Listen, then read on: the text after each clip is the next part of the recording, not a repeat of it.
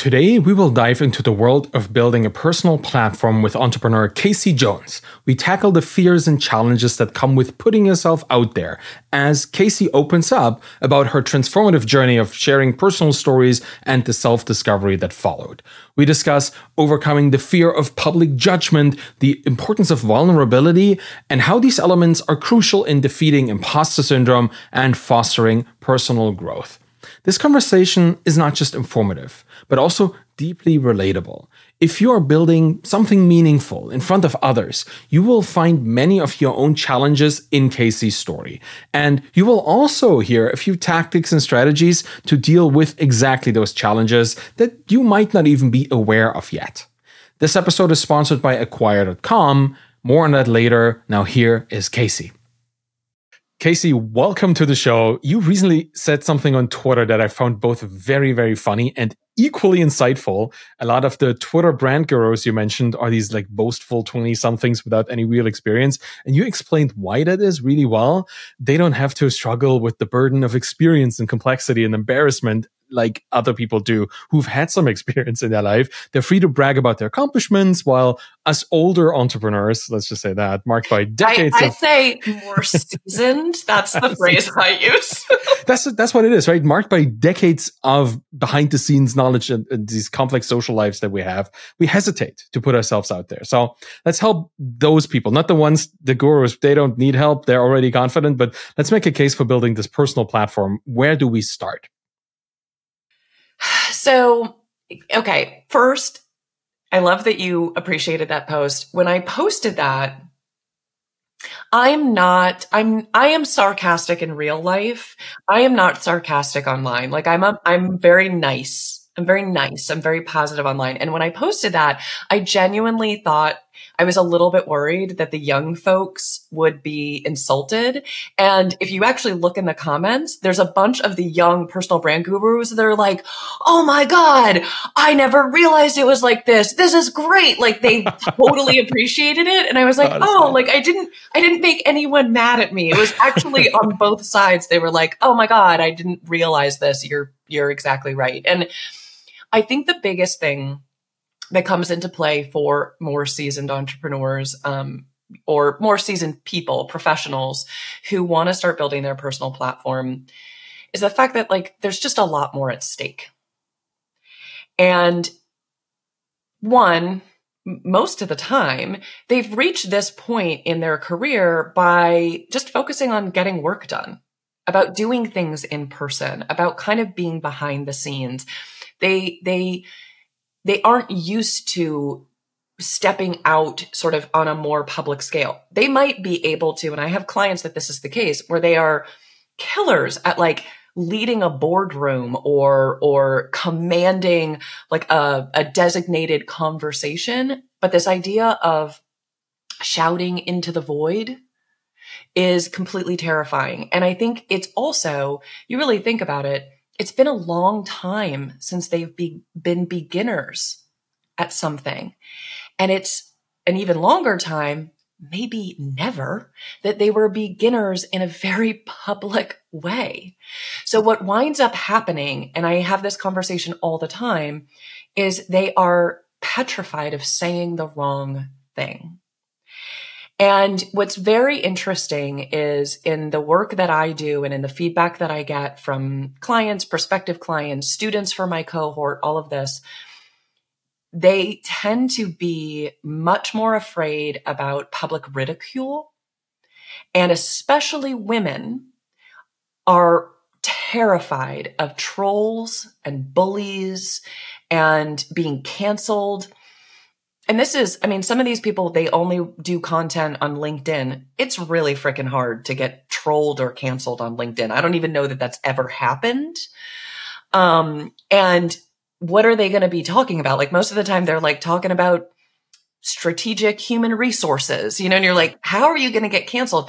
But they have this perception that the tides that it's super unpredictable, that there is this like audience just waiting to pounce. And that might be a little bit more true on like Twitter or X, but like it's probably like the vast majority of the things they are most likely to talk about.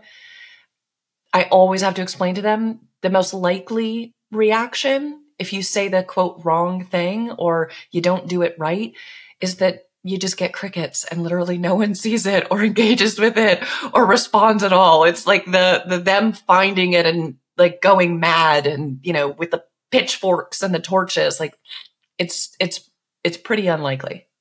Yeah, people have gotten so good at shitposting that even your attempt at it might not work, right? People have a high expectation of trolling at this point. Very, very interesting. And I guess LinkedIn, just as a network, you're right. It's a different network than the public, super hyper public space that Twitter is, even though you never know, right? So that's the fear, I guess, in people, that it just needs to be one person with a sizable audience to pick you as their target for the day.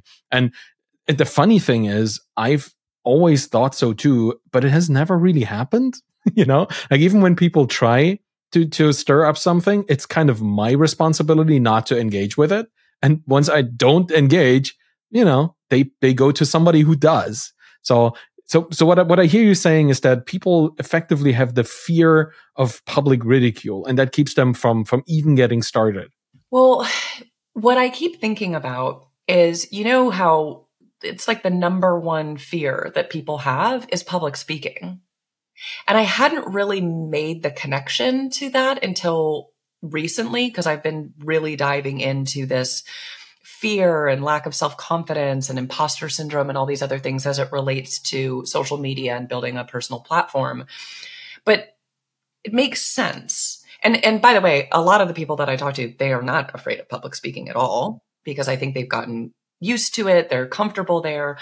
But I think there's a very similar thing in that it feels like an environment where you don't have any control and where something can happen that can be devastating to you.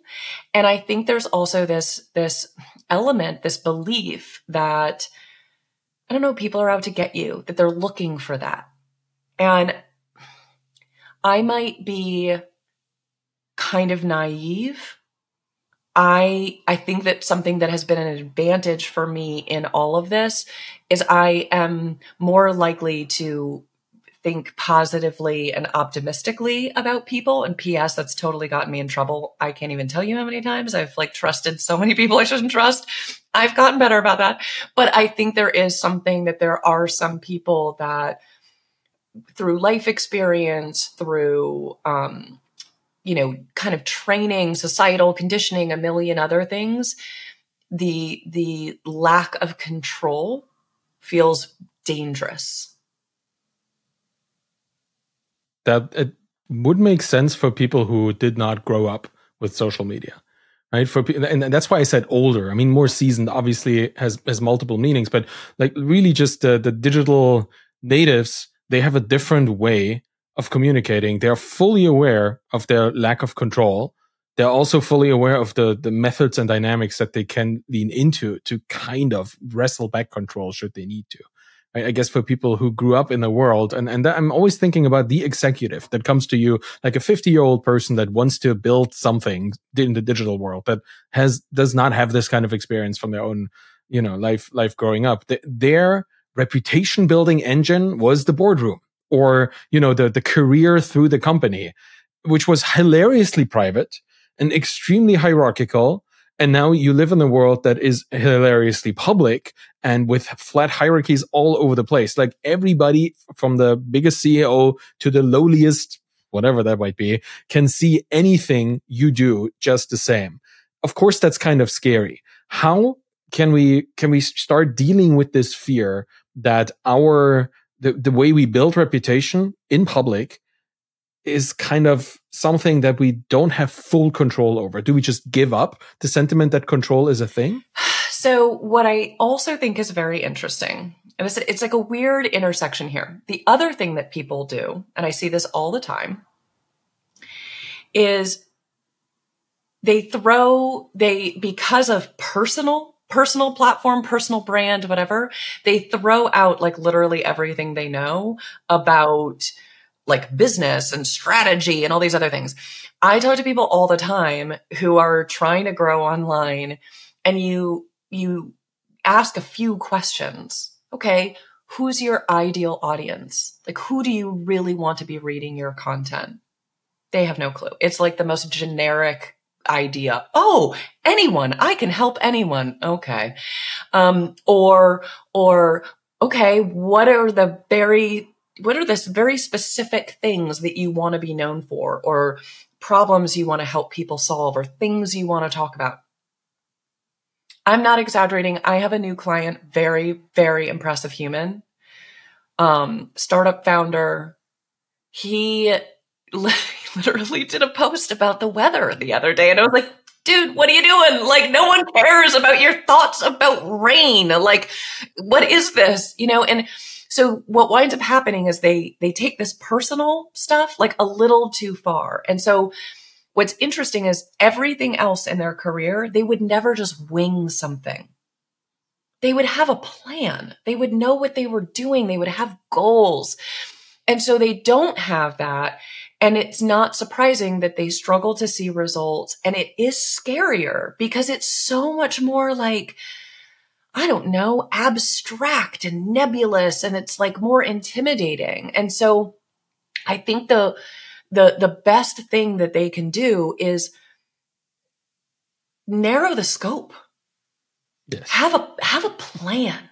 Like, be like, hey, I'm going to talk about these few things that I really know about and I've built my career on and that I enjoy talking about. And I'm going to focus on helping this kind of person who I feel called to help and to work with, and, whatever it is. But it's narrow. It's get more focused and have an actual plan, like lean into your experience as a business professional. It's shocking to me that this is such a common problem, but I see it all the time. I'm not surprised by this. I think particularly for people who did not grow up with this, again, I don't want to write this too hard, but it feels like there is a misconception on how we use social media as the platforms that we're on. Because if the platform that you're on, like Twitter, and I mean like somebody else's platform, obviously at this point, right? If you're on Twitter and you're so used to your uncle and your nephew sharing pictures of their vacation or the hobbies that they have, then or Facebook for that matter, right? Where people just have baby pictures and all that kind of stuff pictures going on. Pictures of what they ate for lunch, right? Like it's that kind of thing. You're like, no, that's not what we're doing here. And it's kind of hard to distinguish because it's the same platform or the same kind of platform. I think that the nuance here is to say, I could be posting about the weather, which is probably interesting if you're a meteorologist, but like it wasn't like a scientific take on the weather. It was like, it's interesting when it rains. Like it was, Oh yeah. Boy. Well, that's the thing. I sometimes catch myself thinking about stuff like this as well, and then starting to type. But then I think, why are people following me in the first place? Right? Is it because they're interested in what I have to say about everything, or is it because they're interested because I have some experience in a couple particular fields? And the thing is, I've posted about weather before, about storms, or about I think like I was talking about airline pilots and how they react to weather situations, but that was in the context of how entrepreneurs deal with catastrophe, right? I recontextualize it to something meaningful. It's always about the connection. And like I talk about, I by some people's kind of standards, I overshare. I totally do. I talk about very personal things, but I always try to connect it to the work that I do and what I'm really about. And that there's always sort of like a lesson to be learned. It's not the only one is like, my husband and I eloped a couple months ago. I definitely had a post about getting married with a great freaking picture that has no lesson to be learned. It's me just being like, look, I got married. I have a fabulous dress on. Like, and there's time for those things. But like the point is you're not going to build a true like platform, a true kind of brand that people know as you and associate with you. And you don't build authority by using social media as like your own personal journal. It is not like LiveJournal from, what is that, the late 90s?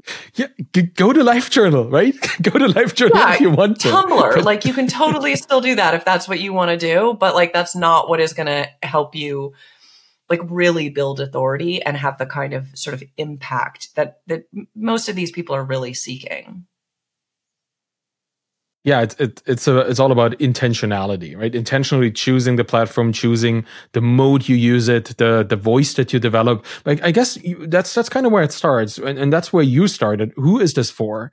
And maybe that is a big problem for somebody who is an expert in a particular field, has been an expert for decades, could talk to anybody, right? Like, could talk to the people who are just starting, the people who are advanced just like they are, maybe even more advanced than they are, like people in adjacent industries. There are so many people or groups of people you could talk to. How do I find the group of people that I should be talking to? So this is the other challenge that I think for some people, it does take a little bit of experimentation. But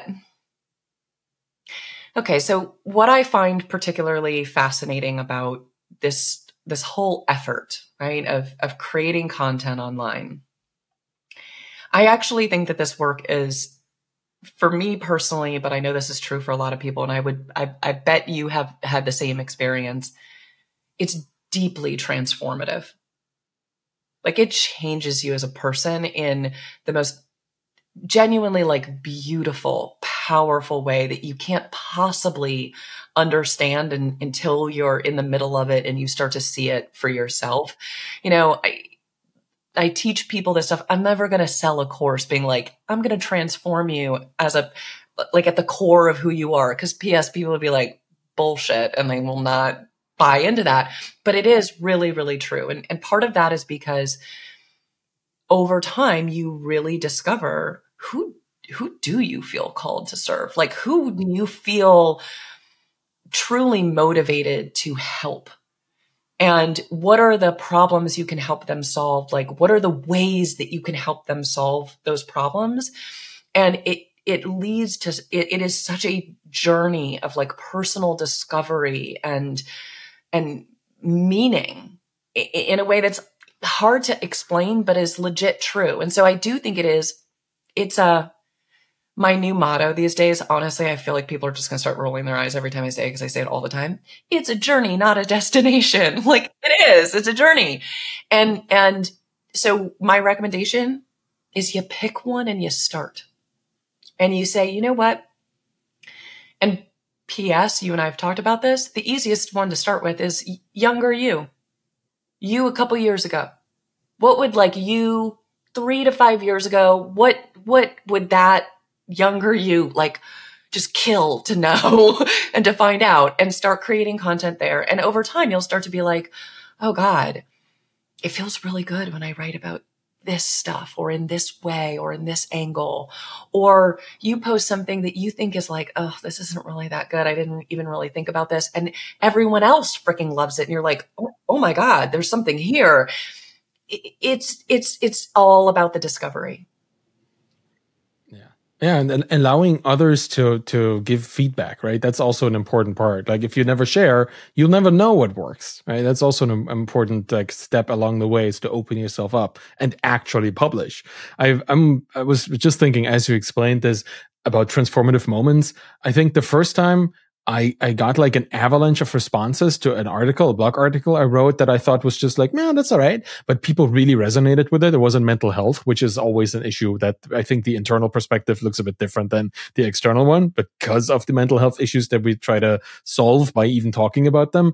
The resonance I got on this, like unprompted resonance, like people just wrote me emails because they liked what I wrote about. And that was like, okay, this is where I'm needed, right? This is what works, what people are really, really interested in. It's hard to make that moment happen like artificially, but once it happens, because you've tried it, like that feeling is insurmountable. It is interesting. So it's funny. This was years before I actually started really posting on social media, but I had a personal experience that was like very upsetting. I have a genetic neurological disease. I was born with it. It's degenerative. It sucks, but it's not terrible. And I don't have a terrible version of it. But I had a doctor's appointment that was like very upsetting. And I won't get into all the details. It doesn't really matter. But I was really upset about this experience. And I wrote a post on Medium Honestly, because I just needed to like get it out of myself. Like I just needed to get it out there. Like I needed to work through it in my own brain. Like I really wasn't thinking about, it wasn't for anyone but me. And I wrote it, this was in like early 2016. And I wrote it and I posted it on Facebook. That's how long ago it was. And I got this flood of messages of people being like, oh my God, I'm going through something really similar. This was super helpful. Like, and that was the primary response. And I mean, I got like dozens of messages from people that I knew that I didn't, and I knew pretty well that I didn't know that they had this. And it was the first thing where I was like, whoa, I can talk about my own experience in a way that is kind of healing for me. And people say it helps them. And it completely changed everything. Also, side note, it kind of led to my divorce because my ex-husband got really mad that I didn't have anything in there about what a great supportive husband he was. Right? And I remember, and he was like, Cool. all my friends sent me a message that the post made me look bad. And I was like, no, they didn't. I know your friends. They wouldn't say that to you. And it was kind of I like got a divorce like 6 months later.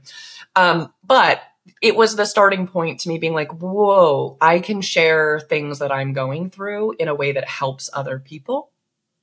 And I think that's been the driving force for me throughout, is there's so much of social media where all you see is the highlight reel, is the good stuff. And it makes us all feel alone and like failures. And there's a way to do things differently that creates a sense of meaning and connection. Yeah, and people crave that stuff, right? They see the highlight reel, and that's what they used to. That's what everybody projects at all times, and they start comparing themselves to that. But I would rather have somebody that I admire post something that is kind of in my wheelhouse instead of being the one that's like 10x, 50x, whatever I do. Right? Like it's nice to have aspirational stuff out there, but if everything is aspirational, it shifts the baseline, and you don't want baselines to be shifted. Right? At least I don't think for a community of people that are like hopefully supportive peers, those baselines should be shifted. They should be where they are. It doesn't show us how to get through things.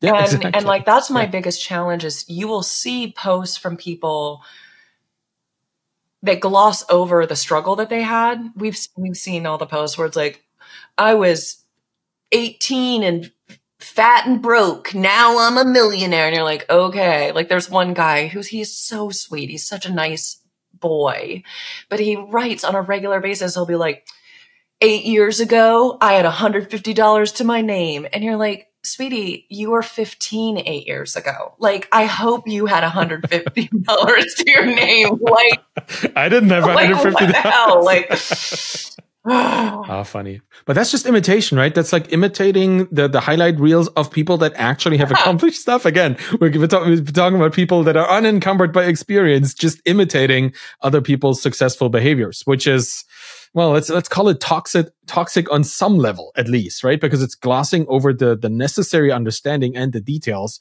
that make the journey happen. Again, journey, not just destination. And those things are like check marks on the destination, not journey plots that you should be going for. Okay, yeah, that's very interesting.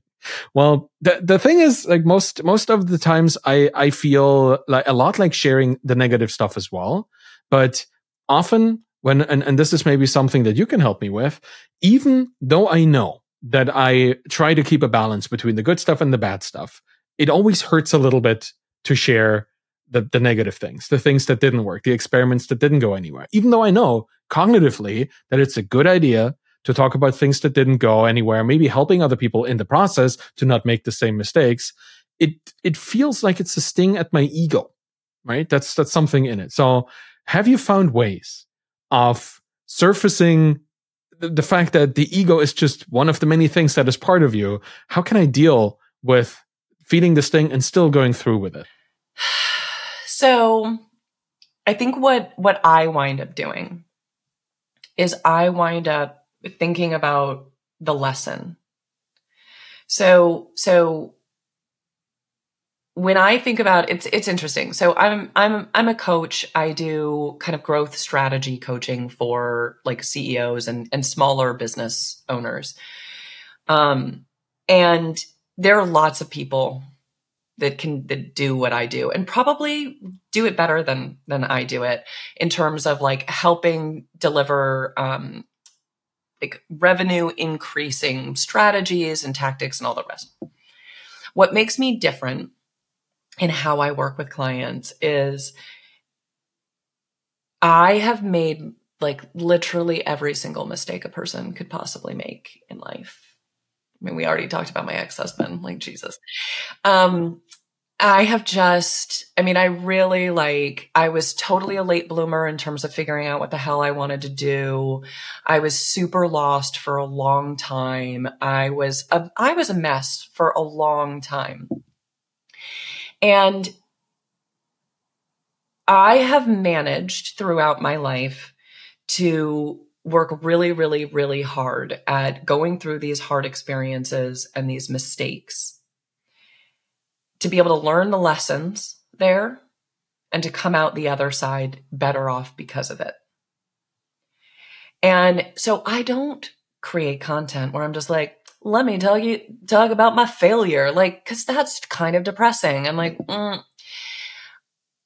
I will always focus on, okay, here's the really awful experience I went through. Here's how terrible I felt during it. Here's all the stupid shit that I did, like whatever. But I will always get to okay, here's what I've learned from this. And here's why this has made me a better person or a smarter entrepreneur or more successful in other places. I will always focus on the lesson. Because just focusing on the failure, dude, that is depressing. And that is a knock to the ego. But being able to say, here's a bad thing that happened or a failure that I created, and here's how I turned it into something that made me better because of it. That is gritty as hell. It's inspiring. It is educational. And while still being superhuman. And so like, I think that would be my call to you is recognize that it's interesting. If you talk to people, they'll always be like very scared about being vulnerable. But then you ask them to look at like a post where someone else is vulnerable and you ask them like their reaction. 90% of the time they'll be like, oh, so brave, so courageous, so strong. And so it's like, yeah, it is scary, but it is also, it will help other people. It is weirdly healing to be like, yeah, I'm putting it out there and it's okay. And you can remind yourself that like, dude, I took an awful situation and I turned it into something good. And that's remarkably strong. Yeah.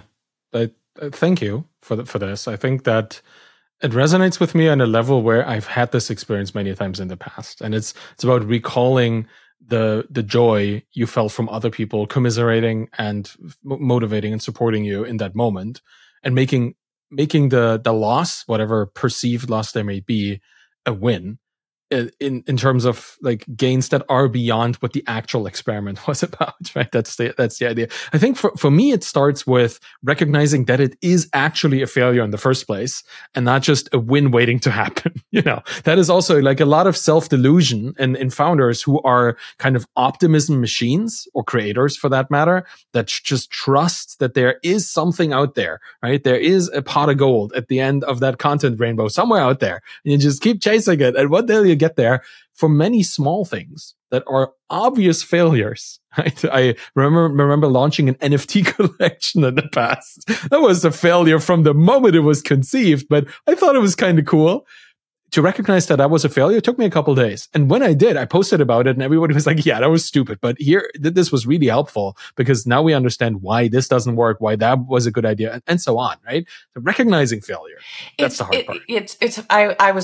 I was giggling while you were saying that because it makes me think, frankly, of what something my therapist says. Cause he'll be like, yeah, no, like part of my challenge, honestly, and like my sort of personal healing journey is I thought that resilience was having a terrible situation, finding the silver lining and like moving on.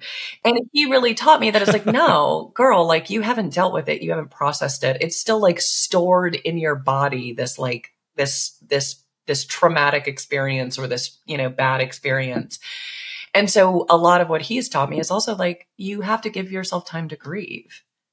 And so sometimes I would say that if you are really struggling, you feel like you should be able to talk about something and you aren't yet, I would say it's because you haven't given yourself time to grieve what you've lost because of that. And that's the way you get to a point where you can truly let that pain go and it doesn't affect you in that way is by, as my therapist would say, you fall in love with the grief because it's what your heart, your mind, your body, your soul needs in order to be able to let it go. That's really helpful. And the funny part is this works for grief on every level, right? If you lose someone, if you lose something, if you lose like your passion, if you lose connection, if you lose a friend, like whatever it might be, the leaning into the grief. And I remember that, funny enough, from the thing where you would expect probably very little grief, which was selling a business. Like there was grief for owning the thing that created so much joy and success and passion. Your identity, right? And like, yeah. That's exactly right. Yeah. And it still is in its absence. Yes. It still is, right? It took me a while to deal with this. And I remember having even very strong physical sensations, like the body keeps the score. That's kind of what you're alluding at here. And it certainly did for me. Like it took me years for that to go away. And in talking about it, in writing about it, I actually dealt with it, which is probably the least efficient way of therapy, but it's like self-led therapy, I guess. But that's kind of where that came from. And I think it's part of it. And I talk about this. So like I've talked about some very personal, like very traumatic things online. So it's like probably the only thread of mine that has like really gone viral on Twitter is about like 3.5 years ago, I was attacked by my dog, like really, really badly. 100% thought I was going to die. Like I had four days in the hospital, major surgery, like all kinds of things. And what was really interesting about all of that is that a core part of me sort of healing from that was talking about it and being open to talking about it often and with a variety of people and sometimes kind of publicly. And like, because every time I did, it deepened my understanding of what I was going through and what it was teaching me and what I still had to kind of like learn and heal from. And so there is something, and this is part of kind of what we were just talking about, if this work can be truly transformative, is it sometimes allows you, if you approach it in a very sort of honest and sometimes raw way, it can deepen your understanding of yourself as a person and allow you to kind of heal from some of the things that you've gone through. And let's be real, even therapy, dude, it is, again, journey, not a destination. Like it is a long freaking process. So I don't know that my way was sped up like at all. It's just part of it. Yeah, it feels like it's the opening up just even to yourself about these things. That's the hard part, which is why I was like jokingly said like self-paced therapy, which obviously is not therapy, right? Like, and I was wondering, so should you start getting therapy first and then you start building a personal platform? Like these things seem to go hand in hand, because like I think that's one of the biggest fears, is to open up a part of yourself, both to yourself and to your audience, to the people who are listening, that is making you more vulnerable than you want to be. And I think that is a fear that everybody constantly lives on, who's in these kind of performative networks like Twitter, right? So where's the line? That's probably hard to find, right? I think it is hard to find. And I think the line is also evolving. It changes, right? So where my line was 3 years ago and where my line is now is very, very different. And so it evolves over time. But I think you said something that I think was very interesting of like, pushing yourself to be more vulnerable than you want to be.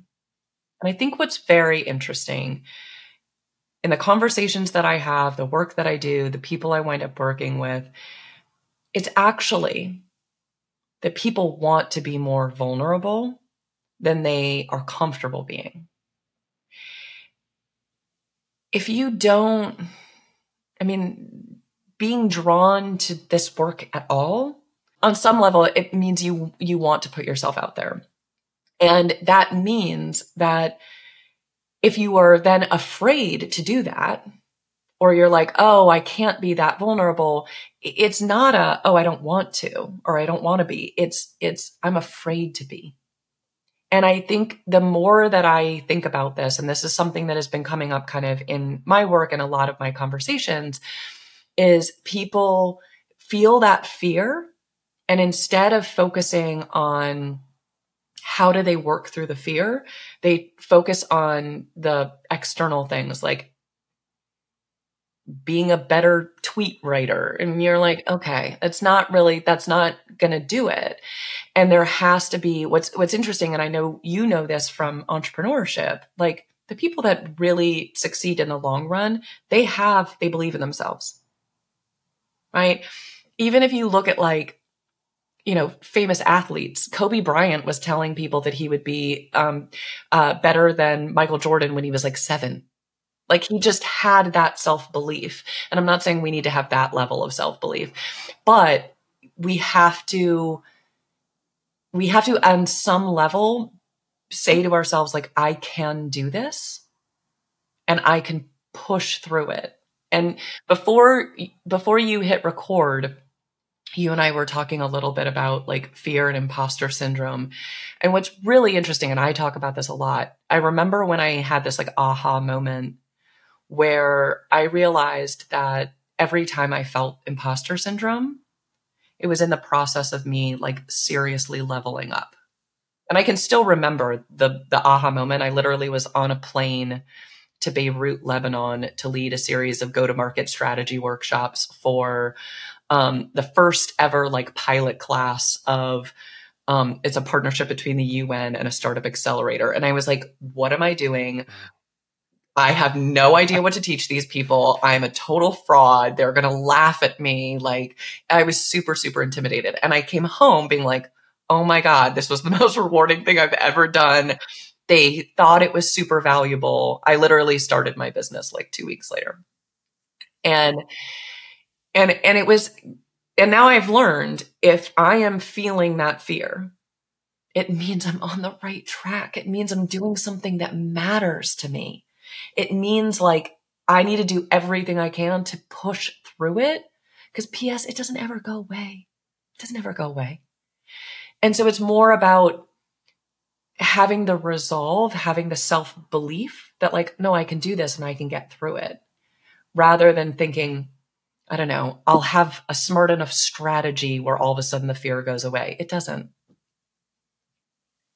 It has to be an intrinsic willingness to overcome this. And I think that the hard part is like our brains, at least, the animal reptile parts, are wired to avoid this at all costs, right? Any kind of growth could be dangerous. So we better stay where we are, right? So is danger to your brain. Yeah. So we do anything new, which is P.S. all of growth, right? It's our brain is like, do not do this. This is terrifying. This is bad. And so it's, I don't know, maybe it's stupid that we push through it. I don't know. Well, the thing is, it's not very dangerous. That's the part that I always find very interesting when you do like social media stuff. Like the half-life of an outrage on social media is very, very short, because people jump from one topic to another. So even if something were to happen that is not in your interest, it's going to be blown over by tomorrow or the next week or the next month, depending on how outrageous it was, right? So even that, the risk of that, the downside, the potential massive downside of that blows over quickly. But the potential upside of this, building connections with people, teaching people that will always remember you. That's the stuff that I get sometimes when people tell me, I read your book 3 years ago and now I'm running this business. And it blows my mind, because they will never forget that when they read this book, that started their business career, right? The fact that I wrote it back then, it was like, should I write a book? Like, I don't know. Can I write a book? Am I allowed? Right? There was a permission thing there as well. And then I figured out I'm writing this for, and you said it earlier, myself 5 years ago. I would have loved to read this book prior to me building the business that kind of caused me to write the book. So in finding this kind of response in others, it just makes so clear to me. First off, I'm not that special. Like, everybody's on the same journey, but I'm special enough to teach. Like that's something that helps me overcome any kind of imposter syndrome, which I, like you, believe is the flip side of growth. It's the same coin. It just has, you just kind of flip it, and sometimes it lands on sure, why not? Sometimes it lands on So, but the thing that I notice is that everybody is on, or many people are on similar journeys, and you sometimes forget that you are on journeys with other people because you can find camaraderie, you can find support, you can find like people cheering on each other there. And you sometimes forget that you're also on a uniquely special journey yourself, right? That's something that people may not be able to relate to as much, but it's a balance between I'm on the journey for me and I'm on a journey like others. And if you combine this, wherever you come from, sometimes from an imposter syndrome, sometimes from overconfidence kind of angle, you can find yourself in this spectrum and use it as leverage to just keep going on your journey, because either it's good for you or it's also good for others. Well, so that's how I deal with it myself. I think that's a really helpful perspective. Because it is, I mean, yes, it is about us and our own journey, but it's also like we aren't alone in this thing. And what I also think is very interesting, people often will say, well, I don't think I have anything unique to say. And the thing is I hate to break it to everybody, there is nothing left unique to say. Like, it's all been said. There truly is nothing, like at best it's derivative. So you can just let that go. You're never going to get that. But you as a person are unique. There is no single other person on the planet, alive or dead, who has ever had your unique blend of experience, background, personality, skills, strengths, passions, like all of these other things. No one. And so you can say the exact same thing that 1,000 other people have said, but it's just going to land differently. It's just going to feel different coming from you because you are different. Yes, that's such a wonderful way of pulling these two together, right? You're your unique self with your own experiences, and here are other people on similar journeys with relatable yet distinct experiences, and whatever you do lands on either side of this, right? You can do something that helps both. That is a wonderful way of saying this, because that really it allows you to resonate with the people who this is for. Right? That's kind of the audience you choose, the people you choose to serve and empower. Like, your unique journey, similar as theirs, but distinct, allows people to relate to it. Not to feel the exact same thing and not to go on the exact same journey, but they can relate. And in that relationship, or in that relatability, lies the seed for relationship, which is what we want to build, right? And that's what's beautiful about it, is there's this opportunity for connection. And one of the things I think I'm very passionate about this with social media is I really do believe it is relationship building at scale. And it's strange. And I will always sort of warn people of this when they're going down this path. I was like, it will be super weird when someone you have never met acts like you are old friends. And it's kind of a one-way thing, because you don't read their content, right? Like, but they read yours. And it's funny too. It's especially, I really, on LinkedIn, my brand early was like all about video. Video is not a thing on LinkedIn anymore. And I remember, particularly with the video, people feel like they've had conversations with you. And so I'm not exaggerating. Like, and actually a woman who's become a very, very good friend of mine now, like I met her at an event and she comes up to me and just like hugged me for like a solid minute. And I was like, what's happening? Like, what is this? And she was like, oh my God, like I love your videos, like that. And when we became very close friends after that. But like that stuff, it happens and people will feel this like deep connection to you, and people that it'll surprise you, that you have that effect, but it's incredibly rewarding. And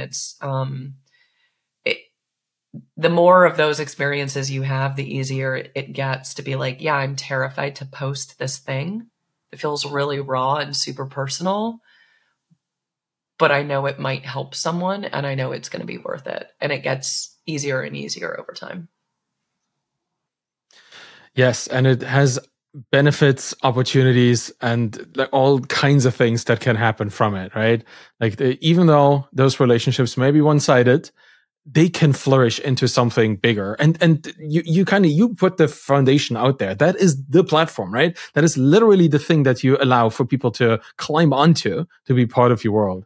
Oh wow. Well, if people want to build a parasocial relationship with you, where would you like them to go? So I'm on Twitter. I'm on LinkedIn. I haven't started posting again because I kind of took a break, but I'm just about to go back to TikTok, and I'm a Better Jones on everything. And yeah, come find me there. And like, come hang out with me. Send me messages. I highly recommend it. I haven't checked out your TikTok yet. I will, because I expect you will start posting today, or at least as this is published. Thank you so much for being on the show. I really appreciate all these insights and a very deep, open, and vulnerable conversation about being deep, open, and vulnerable. That is wonderful, because I think a lot of people would like to. They lack the vocabulary. They lack the methodology. And you shared a lot of this today.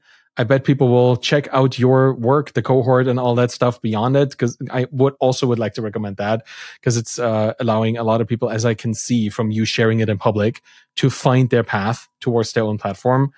It's really nice. Thank you so much for being on the show. That was having me. Really, I knew this would be a fun conversation, but didn't realize it would be we would get so deep and it would be so meaningful. So I appreciate the opportunity.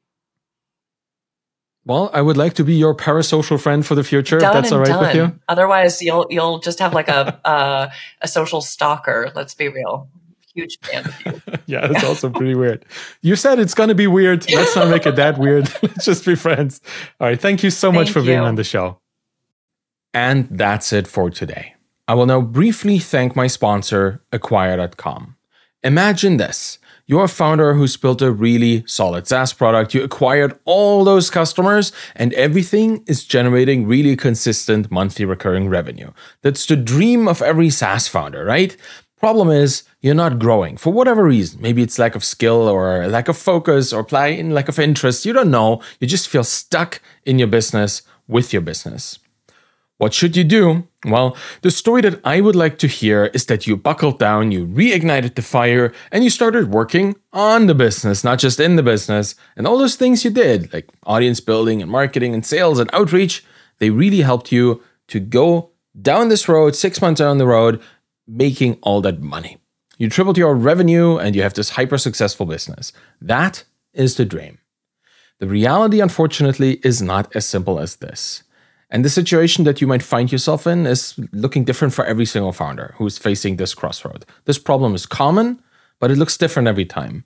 But what doesn't look different every time is the story that here just ends up being one of inaction and stagnation, because the business becomes less and less valuable over time and then eventually completely worthless if you don't do anything. So if you find yourself here, already at this point, or you think your story is likely headed down a similar road, I would consider a third option, and that is selling your business on Acquire.com. Because you capitalizing on the value of your time today is a pretty smart move. It's certainly better than not doing anything. And Acquire.com is free to list. They've helped hundreds of founders already. Just go check it out at try.acquire.com/Arvid, it's me, and see for yourself if this is the right option for you, your business at this time. You might just want to wait a bit and see if it works out half a year from now or a year from now. Just check it out. It's always good to be in the know.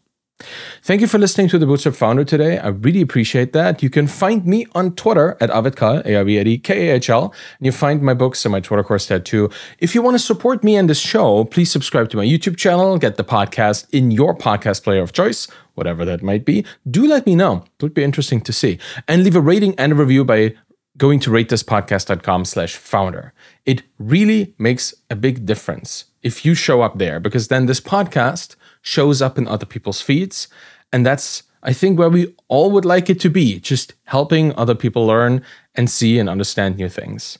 Any of this will help the show. I really appreciate it. Thank you so much for listening. Have a wonderful day, and bye-bye.